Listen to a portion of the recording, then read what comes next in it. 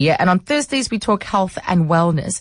This afternoon we've invited Anton Fourie to join us on a conversation around the importance of sleep. He's a clinical technologist at the Milnerton Sleep Lab at the Mediclinic Milnerton Hospital, and he's also the founder of the Sleep Research Group. According to figures, around 40% of South Africans are not getting enough sleep. This, of course, has major risk factors that will have an impact on our health. But of course, it has an effect on our performance as well. Something that I think maybe a lot of people don't factor in. You know, when you drive around Johannesburg, when you drive around Pretoria, you will often find people resting under, say, a tree, you know, in what looks like an uncomfortable environment, but just catching a midday nap, just a snooze, perhaps in the middle of their workday. I recently got to listen to a podcast that was on Freakonomics about the economics of sleep. They had beautiful episodes about the cost of sleep, that sleep loss has been linked, in fact, to adverse physical outcomes like weight gain and increasingly more maladies. And the Center for Disease Control recently declared insufficient sleep as a public health epidemic. So they delved into the various issues at play, that if you live in a crowded space where there's constant noise and you're unable often to access that deep REM sleep, then you are likely to not be able to perform adequately at work. You're likely to be exhausted. There are so many other consequences to your workday as a result of not getting adequate sleep.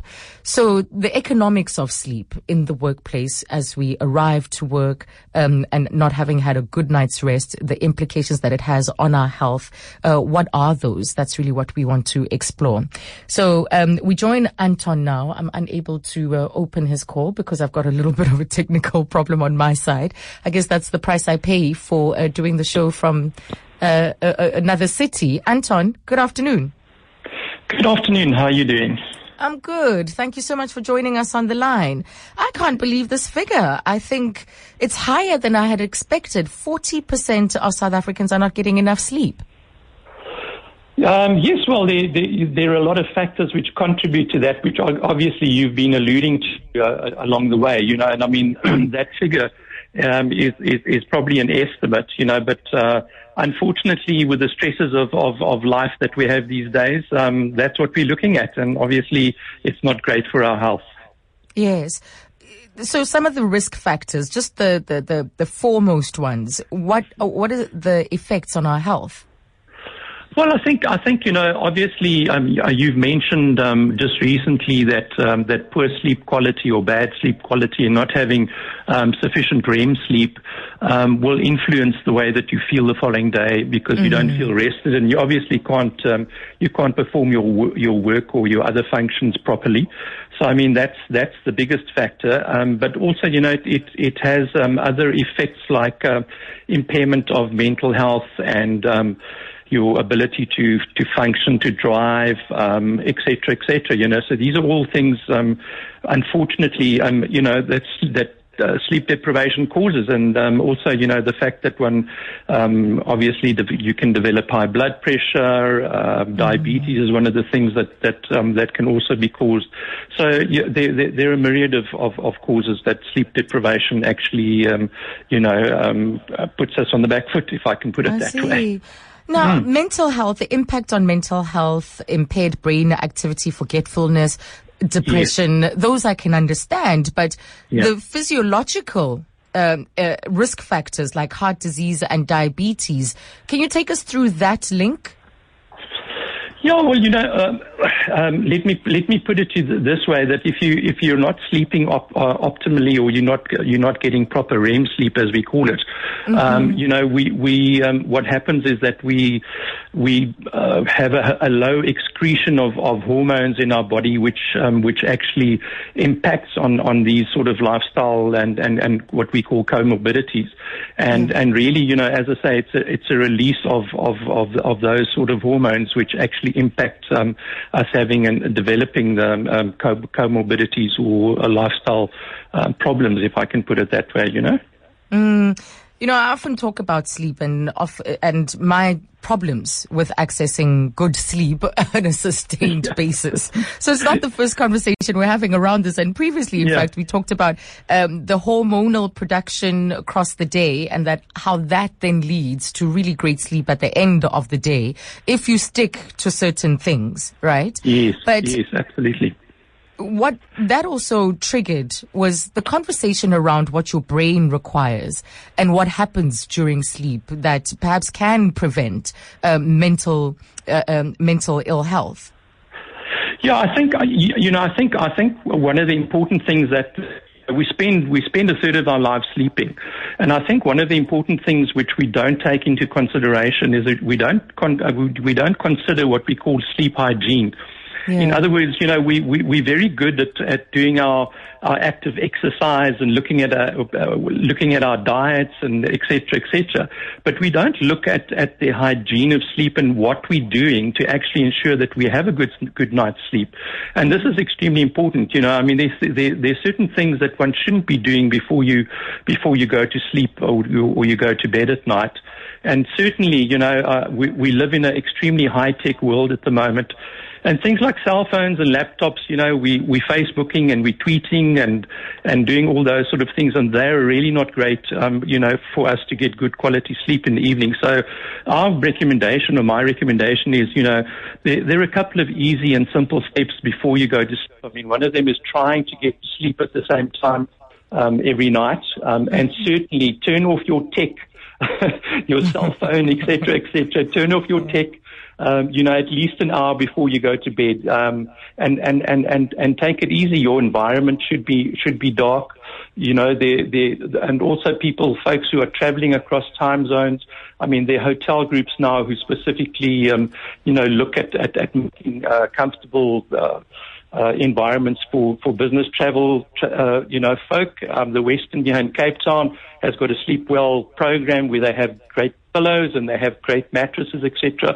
So those are all important things, before we go to sleep, to actually see that we maintain a good sleep quality during the night. Wow, who would have thought that great pillows, great, the environment around sleep could be a unique selling point, Absolutely, environment for is a important. business. No, absolutely.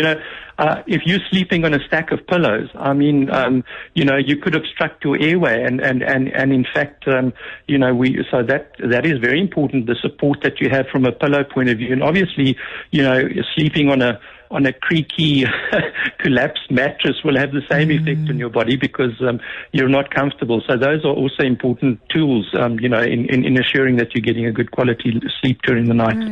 Right.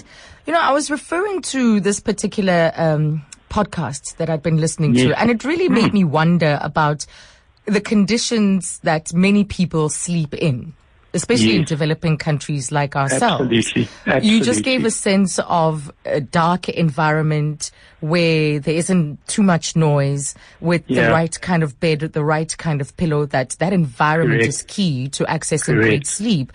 And perhaps we don't really extend enough time understanding what is happening to those portions in our society that are not able to access a sleep environment that is conducive for that, the body, to give the body an opportunity to maintain itself. Yeah, absolutely. You're 100% correct. Now I think that the figure that you quoted earlier, a lot of that is very sadly contributory to our more disadvantaged folks sleeping in environments where there are many people in a room. I mean, you can imagine we complain about a spouse or a sleeping partner that snores, and I mean we move into a room next door. But imagine if you had 10 or 11 or 12 people sleeping in a small space. And 4 or 5 of them are snoring their heads off. I mean, obviously your quality of sleep is then going to be impacted. And absolutely, you're right. We don't consider that. And I think it's hugely contributing to the fear that you mentioned earlier. That we need to have those environments. Absolutely.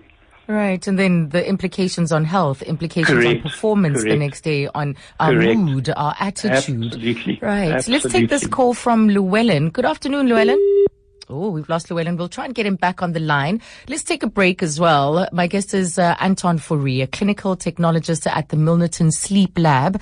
And he's also the founder of the Sleep Research Group. Why are you battling to sleep? Are you battling to sleep? There's a tweet from... Let me just find it quickly before we take the break. From Councillor Ashley Shaw. She says she's not getting much sleep, not with a new baby in the house. We'll try and address that after the break. Another one from Gina says, how can we sleep when Jacob Zuma is mentally molesting us? This country has become a nightmare under his leadership, she says. So all the issues that we mull over, that we allow to marinate when we should be resting and allowing the body to do the much needed maintenance. And we're back with Anton Fourie, a clinical technologist at Milnerton Sleep Lab. He's also the founder of the Sleep Research Group, and we're exploring some of the major risk factors involved in not getting enough sleep. And so far, Anton has shared impacts such as impaired brain activity, forgetfulness, there's weight gain, depression, heart disease, and diabetes. And we're taking your calls around your challenges in getting adequate quality sleep. Llewellyn, good afternoon. Hello. Llewellyn. Hi, Llewellyn. Can you hear us? How are you? Good, thank you. The best thing is you take your main switch and you switch it off so that all the power is off, and you go to the old-fashioned opposite gas and you light that, and you and your wife, you sit and you look into each other's eyes and you have passion, and afterwards you just fall asleep and you get incredible sleep. And that's the best way out. And tomorrow morning you switch the main switches on again. Back on again, and you'll have what? Cold water in the shower or the bath? No, there's plenty of hot water left in the geysers and everything. Nice. Okay. I love how creative you are, Llewellyn, and thank you. So switch off the lights. You did say that technology, that light that when you're charging your laptop, for instance, or that little blue light when your TV's on standby, if you do have a TV in the bedroom, which you shouldn't, but the technology should be off. So that's absolutely. I think Llewellyn's suggestion is incredible. If we could all do that, we'd actually help Eskom as well, because we'd save some electricity. But he's quite correct, really. And I mean, we have facilities, and I think for example on your cell phone, you've got a facility where you can dull the colors to a softer or a paler color if your phone has to be next to your bed. If you're on call or your work demands that. So those are the things that we definitely should be looking at. I think the other thing that we haven't touched on, caffeine before we go to bed, the coffees and the cokes, etc., is a big no-no. And also, we all love our pets, etc., but really it's not great to have a sleeping partner like a dog or a cat lying with you. So those are things that we also should be looking at. But definitely, I think there was a recent study from overseas, from the US, which actually looked at people who were using tech during the course of the week, and in fact they found that people who used more tech, in other words, were on their computers and their cell phones more, really their sleep or sleep disturbances were affected by the more tech they used and the more that they were exposed to. So absolutely, in the day that we're living, it is important. It's one of the most important factors in effect, Okay.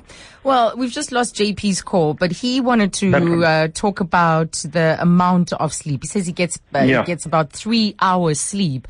And there's also an SMS about the length. Please ask, what is considered a good sleep? Does it have to be the amount of time or the sleep or sleeping longer without waking up? Well, it's sleep quality. I mean, the average benchmark is between 7 and 9 hours for adults. Obviously our youngsters sleep more than that because they're secreting growth hormones while they're sleeping, etc. And they need the sleep, for that sort of function. But the average hour should be somewhere between 7 and 9 hours. Now, obviously, 8 being a benchmark. I mean, it doesn't mean that you're going to go to bed at 9 o'clock and I now must sleep for 8 hours. I normally tell folk, that some of us need a little bit more, some of us need a little bit less.